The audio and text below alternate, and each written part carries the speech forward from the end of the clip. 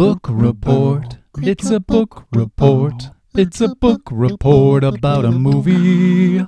'Cause that makes sense. Oh my God, we're back. Can you believe it? I can't believe Alex, it. it's been so long. I know. It's been so long, dude. It's been too long, yeah.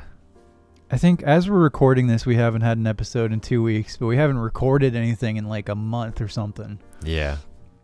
Due to various things, Jefferson got his COVID. That was not the best. And then just hasn't worked out, but hopefully we're back on track. I've been moving. You've been moving. But today we're doing a book report, Alex and I, to be followed hopefully quite soon by a full episode. But we prepared for this one a while ago. It's called High Life. Yeah. I had seen this movie and I chewed on it for a while, and then I was like, how do I want to present this? Because I knew I wanted to talk about it with you guys, but I was like, I don't know if it'll make a full episode, like a full good episode, and also I didn't know if Jeff would even, I didn't know how he'd react to this movie. Mm-hmm. But it felt like an Alex movie. Oh, definitely. I mean, it's pretty slow, which I liked. It's beautiful, which I liked. Like, it's a very, very pretty movie. It's very intense. Yeah. Like it. I don't want to say like Lars von Trier intense, but I wanted to ask you actually, how did you find out about this movie? How did you stumble on it? I think I was looking up Robert Pattinson movies, maybe. Okay. I don't know, looking through things he was doing because I got interested in him lately because he's gonna be Batman, and he did I don't know, he did Tenet. We were a fan of his acting in Tenet. Yeah, I thought he was great in that movie. And I looked at this, and it was interesting watching it because I knew nothing about this movie. All I saw was the poster, and I was like, Robert Pattinson and a daughter in space.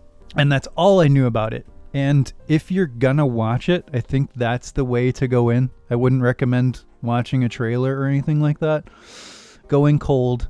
But it's a movie that's not for everybody. Definitely. If you go into the IMDb, there are some insanely angry people in the user reviews. I can feel angry. That. I can feel where that comes sensationally from. Angry. Whoa, settle down. Because it's okay. I think if you like a slow, weird movie that isn't about a kinetic plot, and you're okay with a movie making you uncomfortable, I think you should watch High Life and then come back. Would you agree with that? Definitely. I think that's a really good assessment of the film. I also think I kept thinking of Moon because we did an episode on Moon, right? And so we did. It was I had the same kind of feelings of isolation and a one-man kind of show of an actor. And then I don't know, it played a trick on me. I think this movie was kind of cynical. I mean, we were talking about Barry Lyndon and the pessimism and the cynical aspect of that movie. And this movie, if I can steal kind of an idea from a reviewer or a critic that I saw online, they said it was kind of like a take on Interstellar and, The Martian, that wasn't so full of hope and positivity. It was a little more drab and a little more of a more cynical look at the future of space technology, right? Is it always going to be this big pioneering movement and push, or is it going to be, are we going to use it to send criminals into space forever, right? for Fallout style science experiments? Oh, I know, right? Did you get that vibe? I got that vibe when they got to they found that other ship. And they're he goes in and it's it's full of dogs. Yeah. And you're like, what the shit is going on here? And then it clicked in my brain. It's they sent up all these different ships, these different box style ships for different experiments. So they were Fallout vaults. Yeah, it is like the vaults. It's when you find out when you find a vault out in the wilderness and you're you finally learn how to open it. You finally get the object or do the mission to open the door, and you have no idea what's going to be behind there. And I was actually kind of freaked out in that scene because I was like, are there people? And then I saw the dog run by, and I was like, Oh no. Dude, this movie kept me. I didn't know what it was. At first I was like, okay, what's this boring movie about Robert Pattinson like making coffee in space? And then it turned into just this thing, like maybe 20 minutes in, and then I was like on the edge of my seat the entire movie, even though there's no plot. I was just like really drawn in by this. I don't know, like I would call it like not a meditation exactly, but maybe an exploration of human sexuality and trauma and death. And to do all of these things at like the edge of a black hole or like out in the infinity of space is super interesting. And I think it's doing all these different things that are really evocative for certain viewers, even if there's not like a movie story going on, you know? So that's where I think that Interstellar point you brought up is interesting. Because it's like, yeah, it in certain ways it's pushing boundaries that Interstellar would never dare push because people wouldn't watch it. It's it's like darker themes than I watched this movie once by myself, and then I watched it again with my girlfriend, and she said something while we were watching it, and she was like, "This is like The Witch," because she kept saying this movie's weird. But not like weird as in like, ooh, this movie's weird and kind of trippy, but like as in this movie is dealing with themes that are very heavy and very unsettling and very unexpected when it comes to the sci-fi genre sometimes, you know. And with The Witch, with like the horror genre, you don't usually have this underlying theme of a woman growing into herself and into her body, going through puberty, and her little brother like getting sexually turned on by her, but not knowing why, right? They're just out in the wilderness of like this. Wait, who was the little brother? Wait, what are you talking about? In The Witch. In The Witch. Oh, okay. Yeah. Sorry. I was like, you could have been talking about High Life. Well, no, I mean, until you got Life, to that. In High Life, there's the scene with Robert Pattinson and his daughter Willow when they're sleeping together, or she like crawls into bed next to him, and it's because they're the only human contact in literally thousands of light years or miles or whatever, you know. Yeah. And there's blood on the bed. And there's blood on her underwear, and she like touches herself, and she realizes that she's like going through her first period. And it's like, you're like, what is this movie trying to do? You know, because like that is like evocative, going to the word that you oh my used. God. And that's after a whole lot of other stuff. Exactly. That's like more towards the end of the film. Yeah, that's more towards the end. The film is bookended with him dealing with her as a baby, and they're the only two left on this ship. And then after the whole middle segment, which is like him, I don't know, how would you like describe this? It's him with a bunch of other people and a doctor. And they're doing like sexual experimentation on them to learn about pregnancy in the vast reaches of space. And it like really doesn't pull punches regarding the unglamorous nature of the human body. Really? It's like you see fucking Mia Goth like douching herself. Yeah. And then things like that. Like there's one of the most fucked up attempted rapes I've seen in a movie in a long time. Yeah, it's definitely not trying to put the sex in the film to be sexy, right? It's like not that vibe when it comes to it. It gets almost base and like bestial. It's not eroticism. It's like raw sexuality. It's like primal. Humans are creatures. Yes. And like we have to deal with these creature things. I mean, the whole idea of like the recycling of the urine and the feces, you know, and the plants. I just want to say really quick too, the plant room was awesome. I would have loved building that room as a prop designer, and I would have loved just being in there as a prisoner astronaut. Like, you would have been like the black guy who just slept in I would have there. been like Andre 3000, right? Oh yeah, that's who that was. Yeah. That's hilarious. Yeah. But I loved that room for some reason, like all the kale and the little like cherry tomatoes growing here and there, and like the different herbs, and that looked like the most peaceful room, at least to me, in the vessel. Did you get like Garden of Eden vibes from that? I feel like there's got to be something going on there. I mean, but I'm not sure what. It could be. There's so much going on with this movie that there's a lot. Yeah. Yeah, you brought up Lars von Trier earlier, before we got into like the proper discussion here, but I think that is maybe the closest analog I could talk about is like Antichrist, because I watched this movie having no idea what it would be, and when it turned into like, I hesitate to call it sexual horror, because it's not horror in the sense of like there's a monster or anything. It's just like the real dark depths of human psychology horror, which is to me more horrifying than any monster you can create.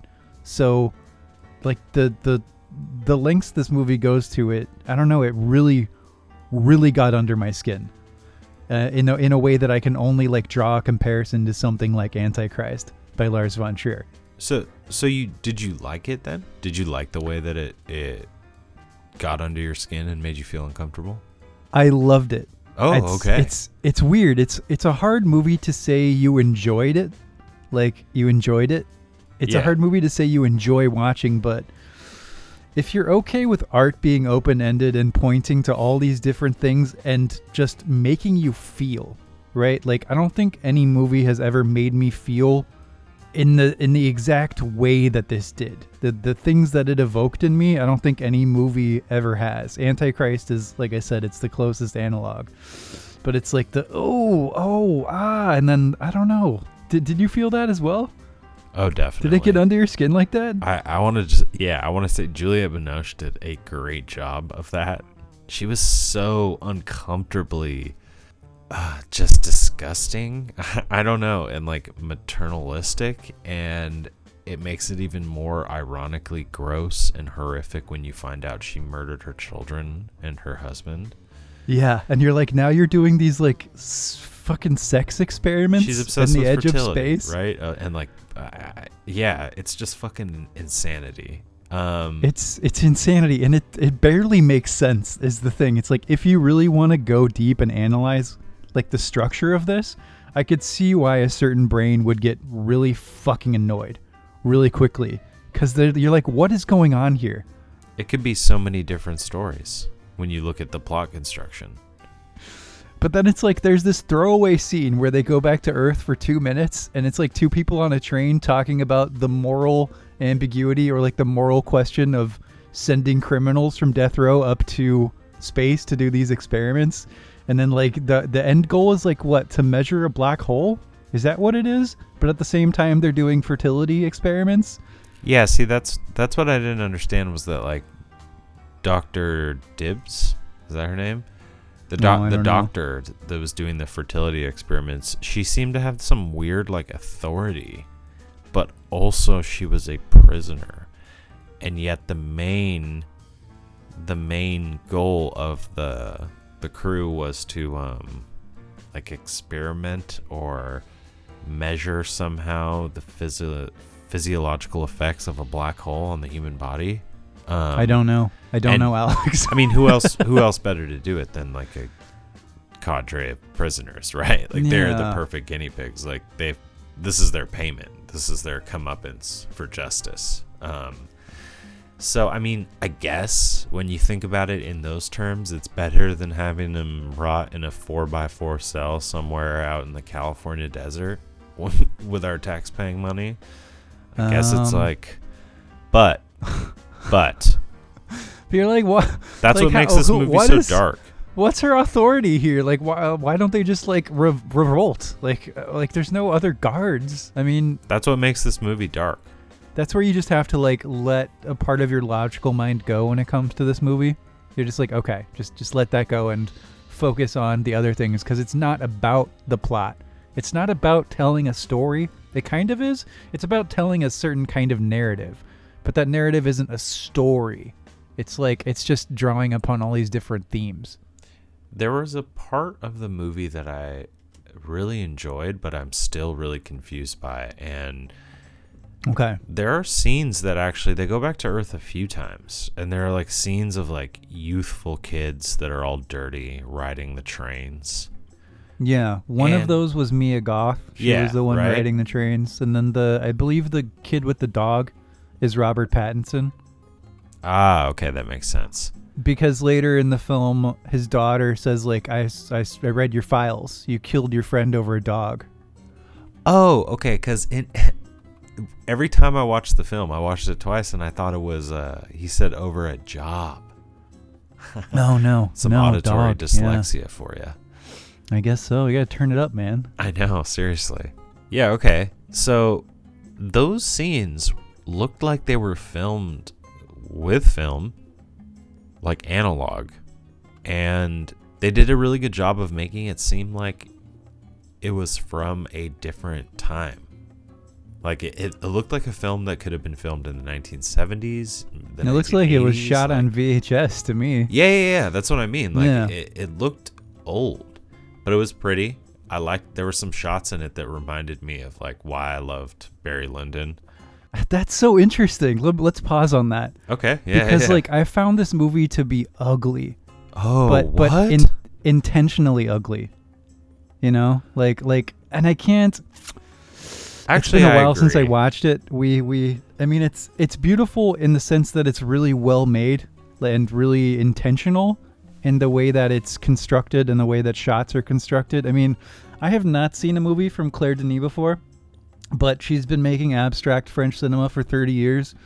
I'm gonna assume she knows what she's doing, and so does her cinematographer. Oh shit! Wow, I yeah. did not know that about her.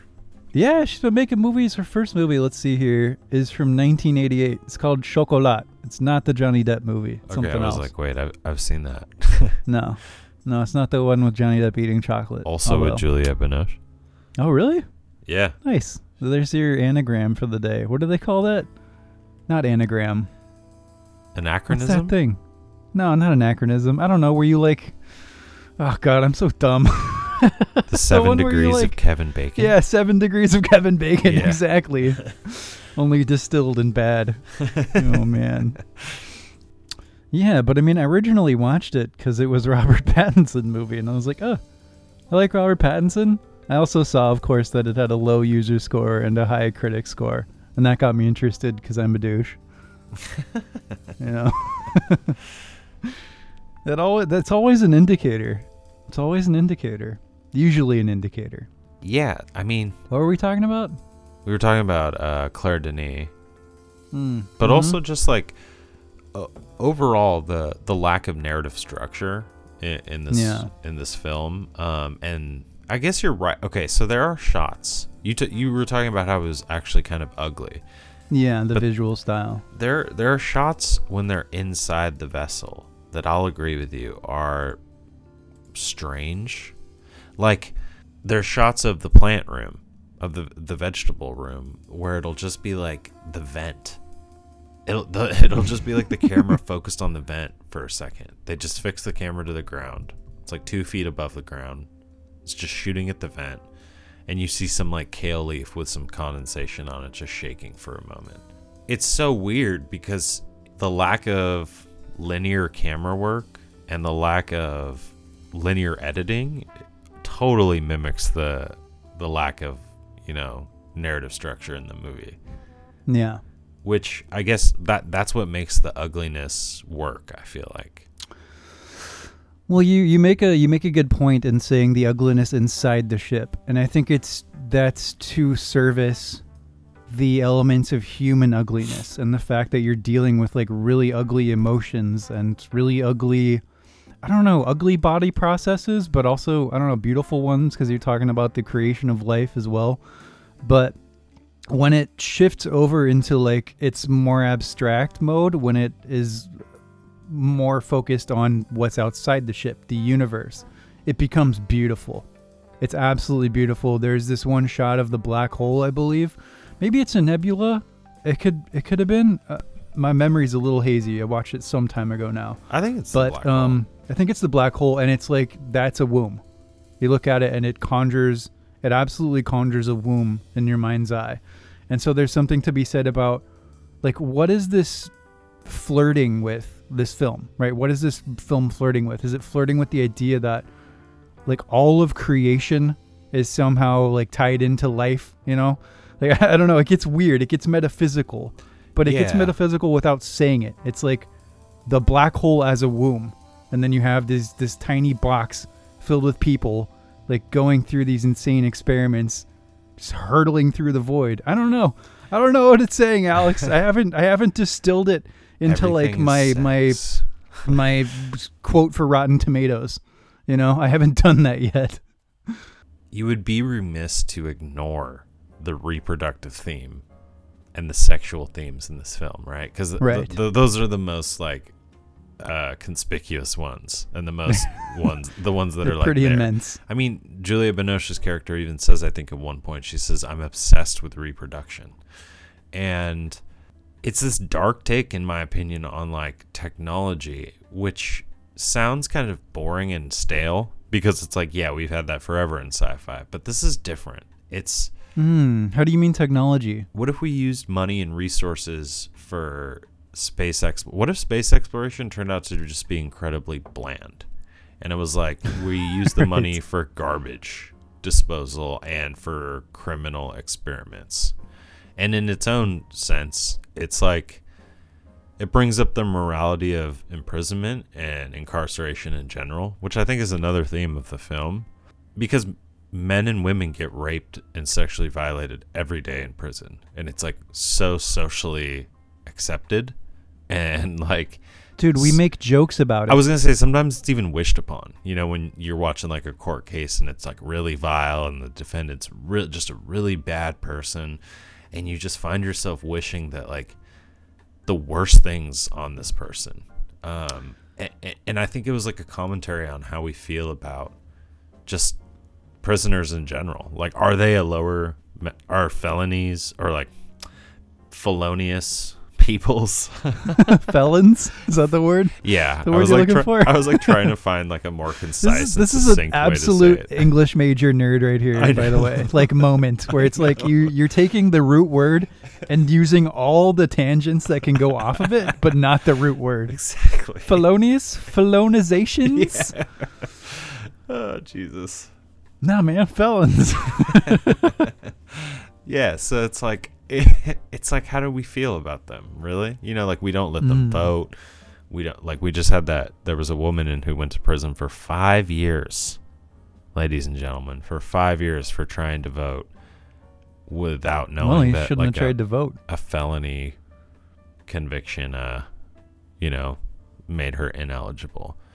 You think that's crazy? You think that our system would be like a little more like less gotcha than that? It would be more like, hey, you can't vote, sorry, see you later.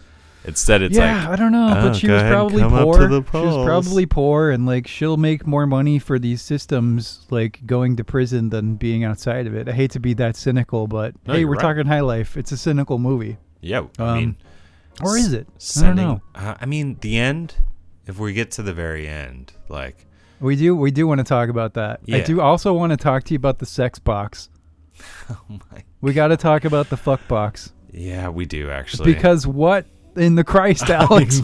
What is that? What is? They never explain it. You see it like box working with Juliette Binoche in like this really, like one of the most erotic single person sex scenes in cinematic history. Oh, definitely. That's also like, I don't know. It was like arousing, but also incredibly off-putting. Yeah, it was. That's what I mean about this movie. Like taking you places, and that's like to the point. I'll say my critic thing here, where it's like that's what good art should do. It takes you uncomfortable, interesting places. But yeah, fuckbox, speak. Oh my God! I mean, so what the hell? You get the gist of it scientifically, right? It fits into it tracks with the sci-fi plot of the movie, right? Yeah. You're like, okay, that makes sense. They're like inseminating themselves, but then you realize they're not. Is that what? I don't. No. It's not that. You realize that you're not inseminating yourselves with this machine. It's purely there for pleasure and leisure. And when Juliette Binoche's character uses it, like the seat is like this reddish like leather. But in her mind, I feel like it turns into this like furry animal beast type thing. Yeah, it becomes her like riding a bull. Yeah. It's seemingly used by everyone in the ship except for Monty, who is Robert Pattinson's character. He like refuses to give up his fluids, he says. Yeah, they call him the monk. The monk, yeah, that is what they call him. So Yes. Yeah, Alex, like, give us a really detailed explanation of what's going on here, please. Well, it's like a little bicycle seat. It looks like a little kayak seat, right? With like a slot where like a metal dildo phallus-like object comes up. But what I really wanted to know was they didn't show the male version of the fuck box. I had that thought as well. I was How like, did the males use it? Is that tattooed guy gonna just get dildoed to death right now? Do they just have to be down with like prostate massage from the back door? Like, that's just what it is now, I guess. They're like, oh, okay. It'd be like having the only restroom on the ship be just a urinal, right? Weird scene. Yeah. The tattooed guy was interesting. That's funny. I watched what's it called? Burn After Reading. Shortly after that, do you remember George Clooney's little invention? Exactly. His little garage invention in that. It's like a little precursor, like a little historical artifact or something. Like George Clooney in this universe, High Life and Burn After Reading are connected, and he was the guy who invented the fuck box. I'd watch that movie. It's like a version of what's that movie where Benedict Cumberbatch like builds a machine? What's that movie called? The Imitation Game? Yeah, where it's he's like that, he's but Turing. But it's George Clooney just building a like a high tech dildo machine for space exploration. Dude, do you know how fucking funny that would be? And it's directed by it's the to Coens. prevent like the Russian invasion of Ukraine and like World War III. It's like super high stakes. Getting hot button topics, man. That might have happened by the time this goes out. I know, you never really know. Thoughts and prayers, even though I hate that statement, but I don't know. I feel bad. War is hell, man. War is hell. And but we'll let that go. Yeah. It's not the focus of this podcast. So did you okay, so the structuring is weird. You have the first part, which is him with the baby daughter, and then the middle part, which is him and everyone else, and you see some people die. Like there are some accidents. The rapist guy gets just curb stomped basically, and then the pilot and Mia Goth, something happens with them. Like Mia Goth is like, screw this place, I am out of here. Yeah. So she brains the pilot with a wrench and takes the little starship into the void. And then you see her get spaghettied. That really cool like visual Spaghetti sci-fi. And then it just cuts back to Robert Pattinson and his daughter, and I was very confused the first time I saw this because he looks exactly the same. And this is a critique I definitely have, where it's like they just gave him the tiniest patch of like gray hair, and then it got bigger. And when I saw her, she didn't look that young the first time I saw her. I was like, is that just one of these people? Yeah, who you never noticed? Because the way that it's edited, it's just you're just there. It's like it jumps forward 20 years, but it doesn't tell you that. And visually, it didn't tell me that either. Did that happen for you as well? Oh, definitely. Yeah. It took me a little while to figure out that, this is his grown-up daughter. Yeah. Okay. Now I get it.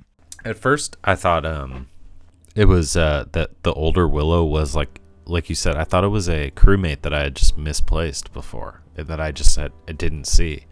Because when we see him disposing of all the bodies, you don't see everyone's face, and like you don't really know how many bodies he's dumping out of the vessel. So I'm still unclear onto why he was doing that or how they all died. Or I think it was to save weight. Right. It was to save weight and to save like resources and electricity, so that they can make it to a black hole and die. Yes. See, this is where once again it's like I get it. People who don't like this movie, I kind of get it. I don't know. Instead of like the ride off into the sunset, it's like the ride off into the black hole, like the event horizon, I guess, with the daughter that was conceived out of rape, There's no other way to really put Out it. of well, yeah, she the Nazi doctor lady. She's not a Nazi, but that's what we'll call her. She jerks off Robert Pattinson while he's drugged and asleep. Uses his pancake man batter, to inseminate Mia Goth, who then gives birth and then steals the ship and goes into a black hole. I mean, that scene was crazy. She was just walking down the hallway with her hand like full of jizz. She just had like a cupped hand, Juliette Binoche, and she walked into the bedroom with it and just was like, "Okay, here we go." It's the best movie jizz I've seen since The Green Knight. There was also the scene with Willow's mother, where she's like lying in bed and she's like drenched in what looks like breast milk. Oh yeah. I'm presuming that's because like Juliette Binoche has taken the daughter effectively and like. Yes. Okay, yeah. So like her body's producing milk but has nowhere to go. Exactly. It's like I said, it's this weird.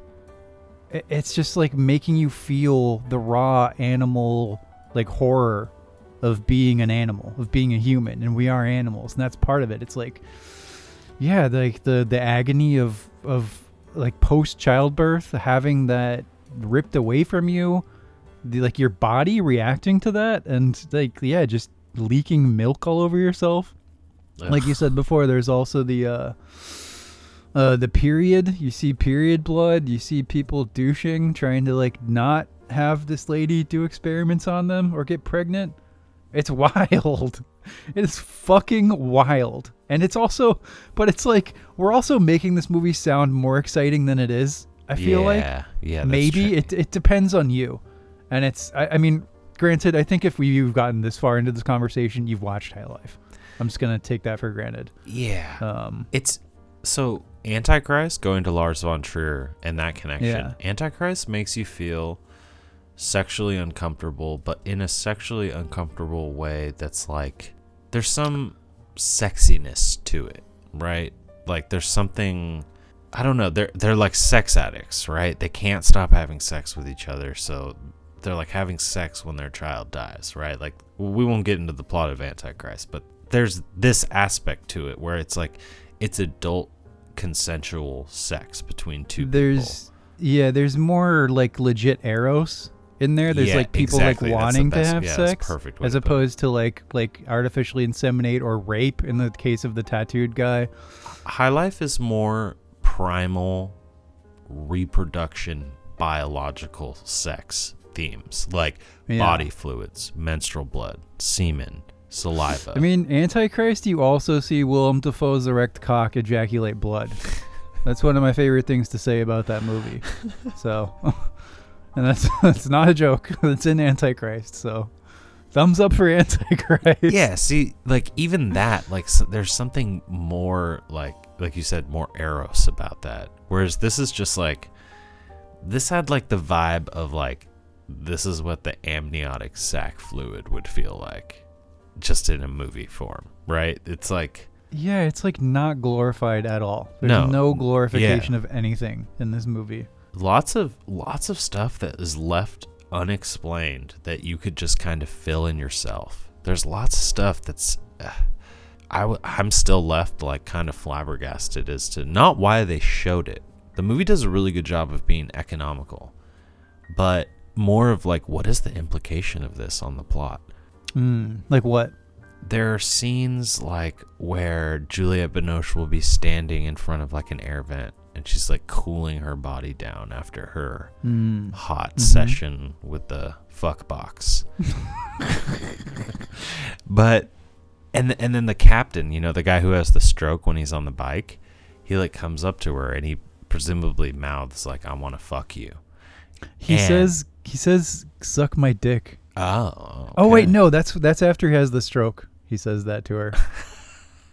My bad. That's awesome. Yeah. Was he the captain? I thought he was just like another dude. They called him the captain, but like, oh, I have honestly no idea. But okay, that guy like comes up to her and they like embrace for a moment, and then she like coyly like pushes him away. But then tattoo guys, they're like voyeuring out, just like jacking it, right? Yeah. But then it's like, it's true. And so that whole sequence, I was just like, what the fuck is going on? Is that like setting up his like desire to just like To be a raper? go ham? Yeah, to go ham on the other girls. Like, I think that's part of it. Yeah. okay. I think functionally that's what it's doing. I'm sure there's like more layers you could tease out if you wanted to, apropos like Juliette Binoche's character. Such an interesting movie though, and definitely A24, right? Like, It's definitely A24. It's definitely interesting. It's definitely not for everybody. It's one of those movies where it's not only not for everybody, it's barely for anybody. But it's for us. I knew you would dig it. I don't know. I hoped you would dig it. You and I tend to like we tend to think generally the same things and have like pretty similar experiences with movies. It does, change though. Like I did not like the beach. Is nice. Right. Like What where was it's that? like the net of tolerance is nice. Where it's like if you could imagine a fishing net. When I suggest movies to you, I know I can cast like a very wide net, and probably catch some or peak something in the movie lover of you that will be like, there's something about this, that. I mean, you didn't totally hate the beach, I don't think. No. See, the thing is like even when you've recommended things I don't like, they're always interesting. Yeah. Even Funny Games, which I fucking loathed, was interesting. It's like I haven't forgotten that movie. It's not like you recommended Uncharted to me or something, Man. Like, is it out yet? Did you see it? Yeah, no, I have not seen it. Oh, man. I made fun of it ruthlessly in my Tragedy of Macbeth review, though. Which, by the way, if you're starved for more Real Weirdos content, there's more on the Jamo Ryzen channel. I do my own stuff as well. I'll leave a link below. Check it out. I should have done that at the beginning, but I'll do it next time. Whatever. Just by the way. It's so Real Weirdos to just plug it real quick in 38 minutes. Yeah. It's like to have no structure to our talk whatsoever. It's like that comment we got on the Man on Fire episode. What was it? It's like these guys. What a lot of unnecessary talk by the presenters of this clip. It's funny because I feel like out of a lot of the episodes we've done, we talked about the filmmaking a lot with that movie. We talked about the writing. I think it's because we talked about other stuff for like 15 minutes. I think it's because we hated it too.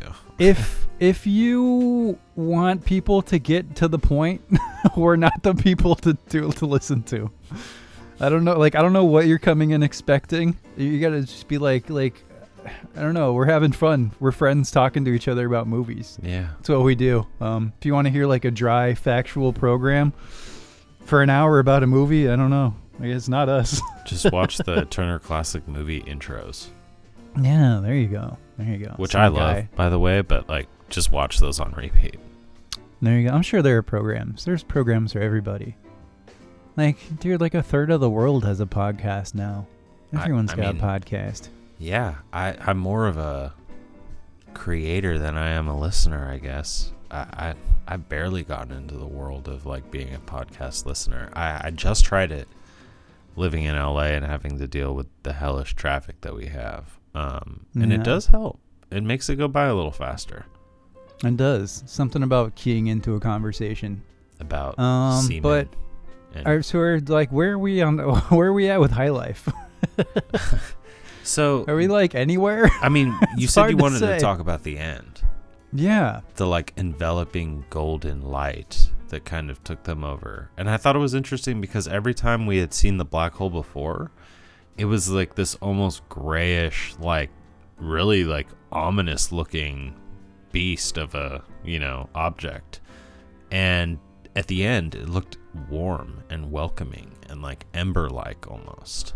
And I hadn't thought about that. I don't know. It was just this golden, like amber color that just took them over. Did you like extrapolate some positivity from that? I did. I mean, some hope. It was one of the most positive scenes in the movie, other than maybe the very beginning when he's like fixing the thing outside and he's like listening to the baby coo and everything. And that was like, not positive for me. I hate the sound of screaming babies. Okay, well the screaming was. Is that Alexa? What the hell was that? Oh, excuse me.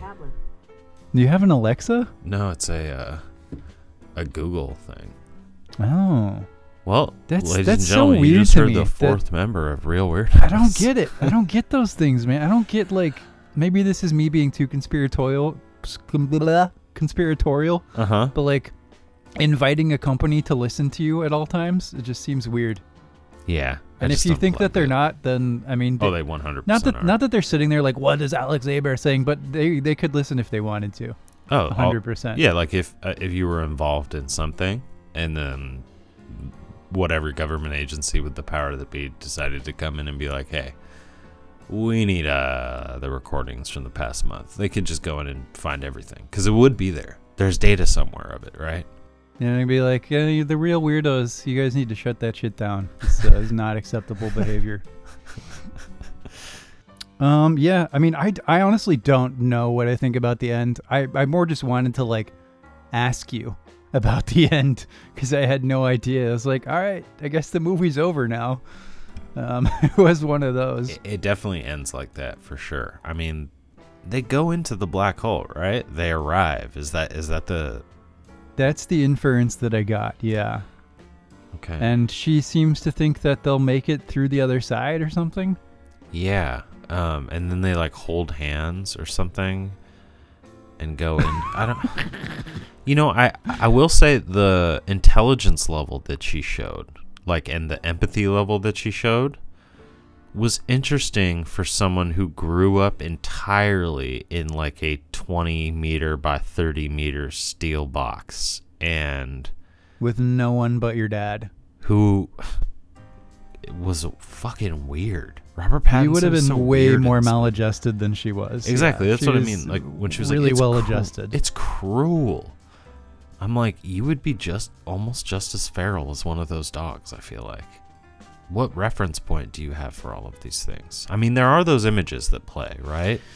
Yeah, But she has like vids from Earth and like some files, but I don't know. It's not a lot. Yeah, in this ugly ass environment for like 15 years. Yeah, it's It didn't bother me. It didn't like ruin the film for me at all. It was just interesting. And then the part that bothered me the most about this movie was actually the disposal of the bodies. Not because I'm like gonna be harping on like, oh, that wasn't scientifically accurate. None of that bullshit. What I like really just drops him off the edge. Yeah. And I'm like, how is he not getting sucked out of the ship right now? Like, what is this room? Is it like somehow like counteracting the effect or pressures of space? You know, man, like, and those spacesuits are pretty low budget as well. There's some parts of the spacesuits that look like they're straight up made out of burlap sacks that would hold rice or potatoes. Yeah, they look like you should be, I don't know, like spraying some crops while wearing it, not being in space. They're very low tech. Well, I guess it's better than those orange California Department of Corrections jumpsuits. Right. It is. It's better than that, I guess. But and I think that's one of the interesting parts about this movie. It's like because some movies that do this, where the narrative isn't cohesive, and a lot of the logical inconsistencies will drive me crazy. And sometimes I'm completely willing to let it go. Like, I don't care that things about High Life don't make sense. I don't care that the entire logic of the like construction of the world doesn't make a whole lot of sense other than like, oh, they're sending crims up in these box spaceships for experiments. You're like, okay. Because I guess it's because like you're able to evoke so much like just, I don't know, emotion in me. It's hard even to say what it is, but like there's beauty and horror and what it means to be alive and the whole meditation on these things framed in space. You're literally surrounded by the void, and part of that void looks like a womb. My interpretive brain is just like bursting, and I'm like, fuck yes, even while I'm like desperately uncomfortable through the like sexual agonies that are happening.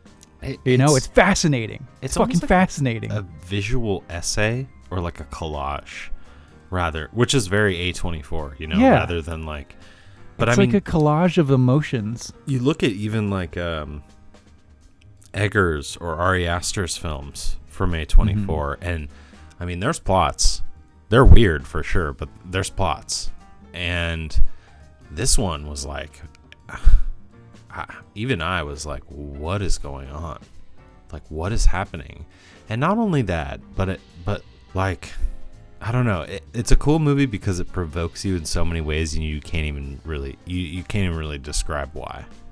And that's like the essence of The Real Weirdos, I feel like. Right? It's like you feel weird. And it's us not being able to describe why, but trying, just flailing around. I mean, the movie wasn't huge, and it wasn't marketed that big. It was like $8 million to make, which isn't a lot in today's standards, but it only made around $2 million. You wouldn't put this in theaters. This plays in weirdo theaters. This is a sexual horror movie without a plot made from a French director. Yeah. Like, are you kidding me? This is not... The only thing that would draw people in is Robert Pattinson.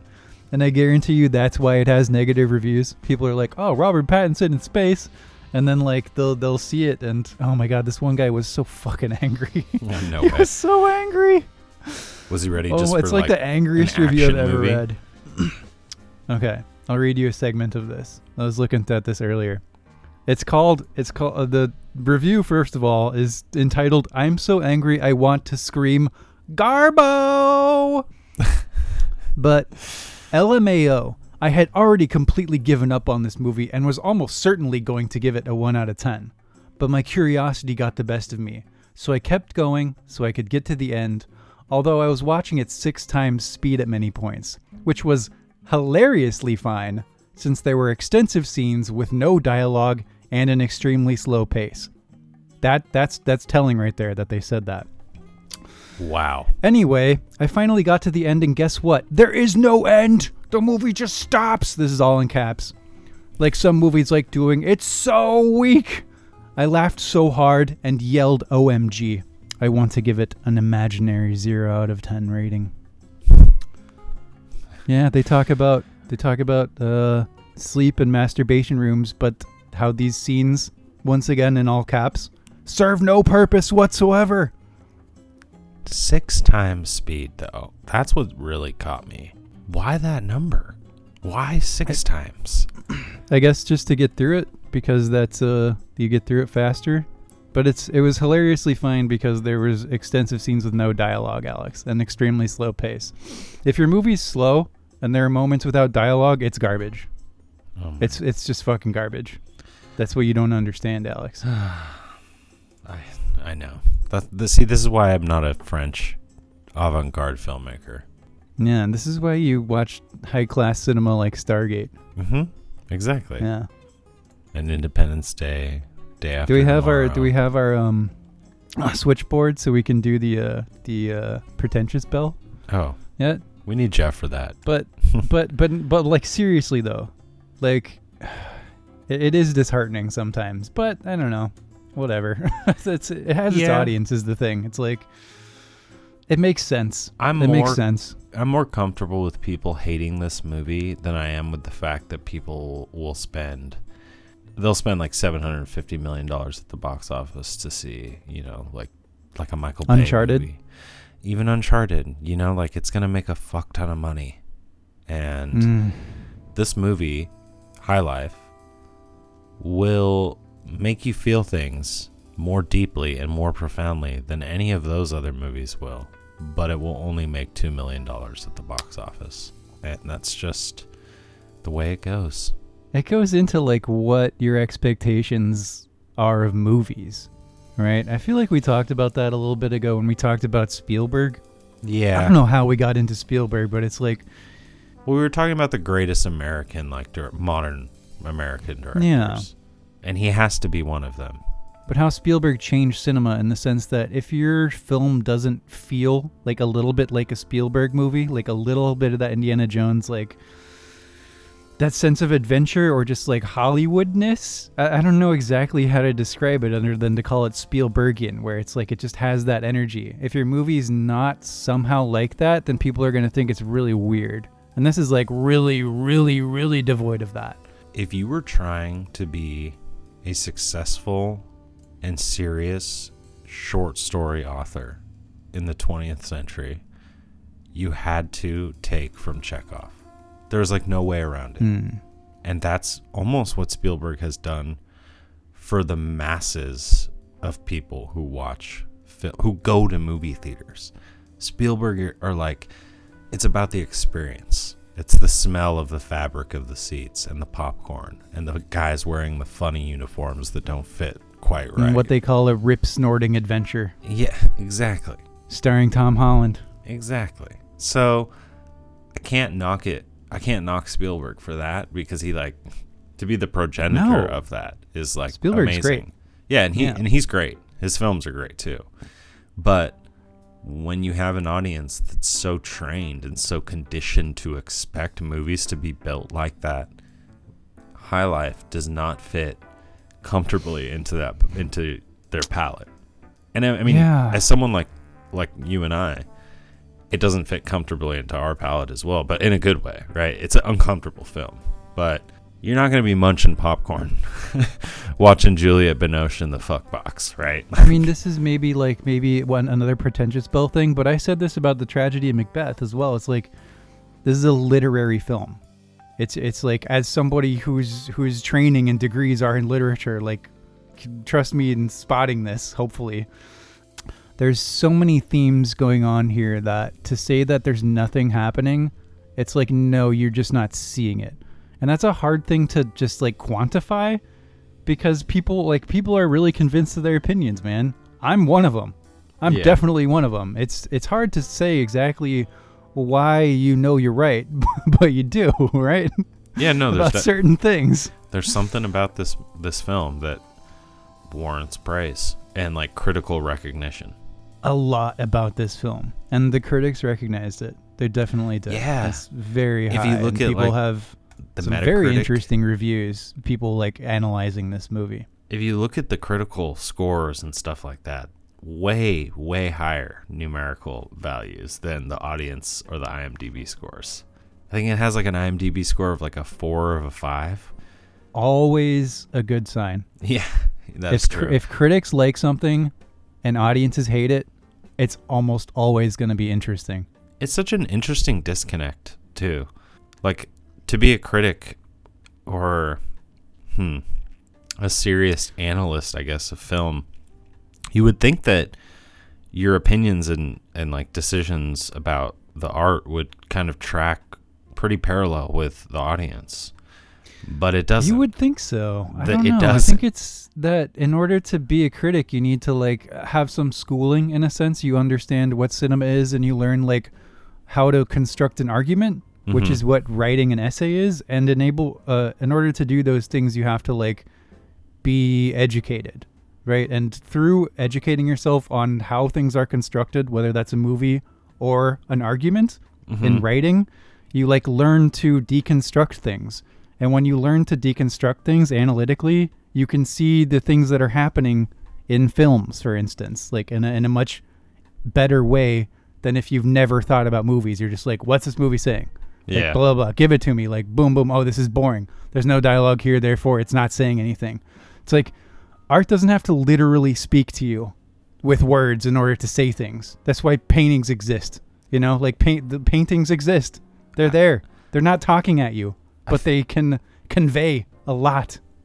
I feel like this happened with Mike Judge and Beavis and Butthead and King of the Hill, because those shows are like on the surface level they're just comedy, adult cartoon shows, right? But they say so much about American society, and they were saying so much about American society at the time that they were coming out, and there were some people who would turn it on and, like, they totally expected just, like, the cheap thrills and laughs of, like, an adult cartoon.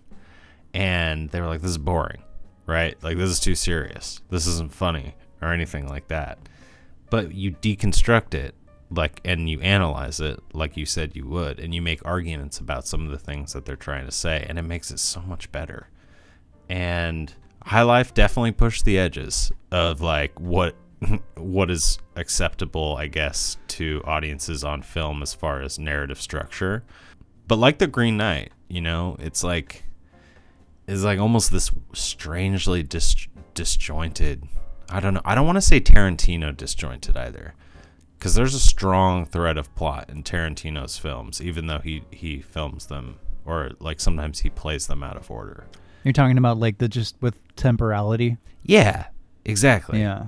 Like I see 2% of what you're saying. Yeah. this film was just, I don't know. There are shots and angles that High Life takes that are so unconventional and so untraditional that like you don't know where you're looking. It's like you don't know where the carrot is hanging in front of you. You don't know what you're supposed to be chasing. That's a great way of putting it. It is very disorienting. You're like, what is going on and what? Like, just what? It's a big old what. Yeah. And I was fascinated the whole time once I settled in and was like, oh, this is different. Yeah. And that's not easy to do with me. I watch a lot of movies, and I watch a lot of weird movies too, and like a lot of uncomfortable things. Mm-hmm. And it's rare even then that the whole time I will sit there in a discomfited state, being like with my mouth open. Yeah. And just like being like, what on earth am I watching? And like cringing, dude, when that rape scene happened, I was just like, oh God. Oh, I bumped the mic there. Sorry. Yeah, I don't know. It's I think it's one of the most interesting movies I've seen in the last 10 years. Oh, wow. Okay. Yeah. I mean, Yeah. It definitely is like, it's definitely on that radar for me. And, I have to wonder what, Gaspar Noé thinks about Claire Denis movies. Cause I mean, You know what? Do you know what, Alex? What? Do you know what? I was going to end this by saying that, because you've been talking about this guy forever to me. Gaspar Noé. I swear you gotta watch him. I was going to say, our next one that we'll do in a few weeks now, we're going to do Elysium. Okay. That one looks interesting, and I was like, me and Alex will do that. Fuck That'll be yeah. our next one. All right. But We'll go in on this, like, that's what it was called, right? Elysium? that's, God damn it. wait, is Elysium the That's one with the Tom Matt Damon Cruise? one. Or the one with Matt Damon? Yeah. What? It's a movie. It's called something like Elysium. Hold on. Let me pull up his thing here. We're really fucking professional here. Enter the Void. Okay, that's what it's I knew it called. wasn't Yeah. E. Yeah. That That one movie. looks really interesting. Okay. Let's fucking do it. Let's fucking do it. All right. That's us. That's us done for the day, I believe. But we're back, Talking ladies and abstractedly gentlemen. about high life and other things and being movie nerds, calling out the plebs. Yeah, exactly. You guys know what to expect from us by now. But we're back. We'll be back shortly as well with Jeff Casino to talk about The Crow at long last. Oh, I'm ready. And with that, we'll see you all in the next one. Have a good night, everyone. Peace. Now our podcast is done, and we have to run. We know it is sad, but we had so much fun. Don't be bereft, Jesse, Alex, and Jeff. We'll be back real soon. The Real Weirdos. We talk about movies for way too goddamn long.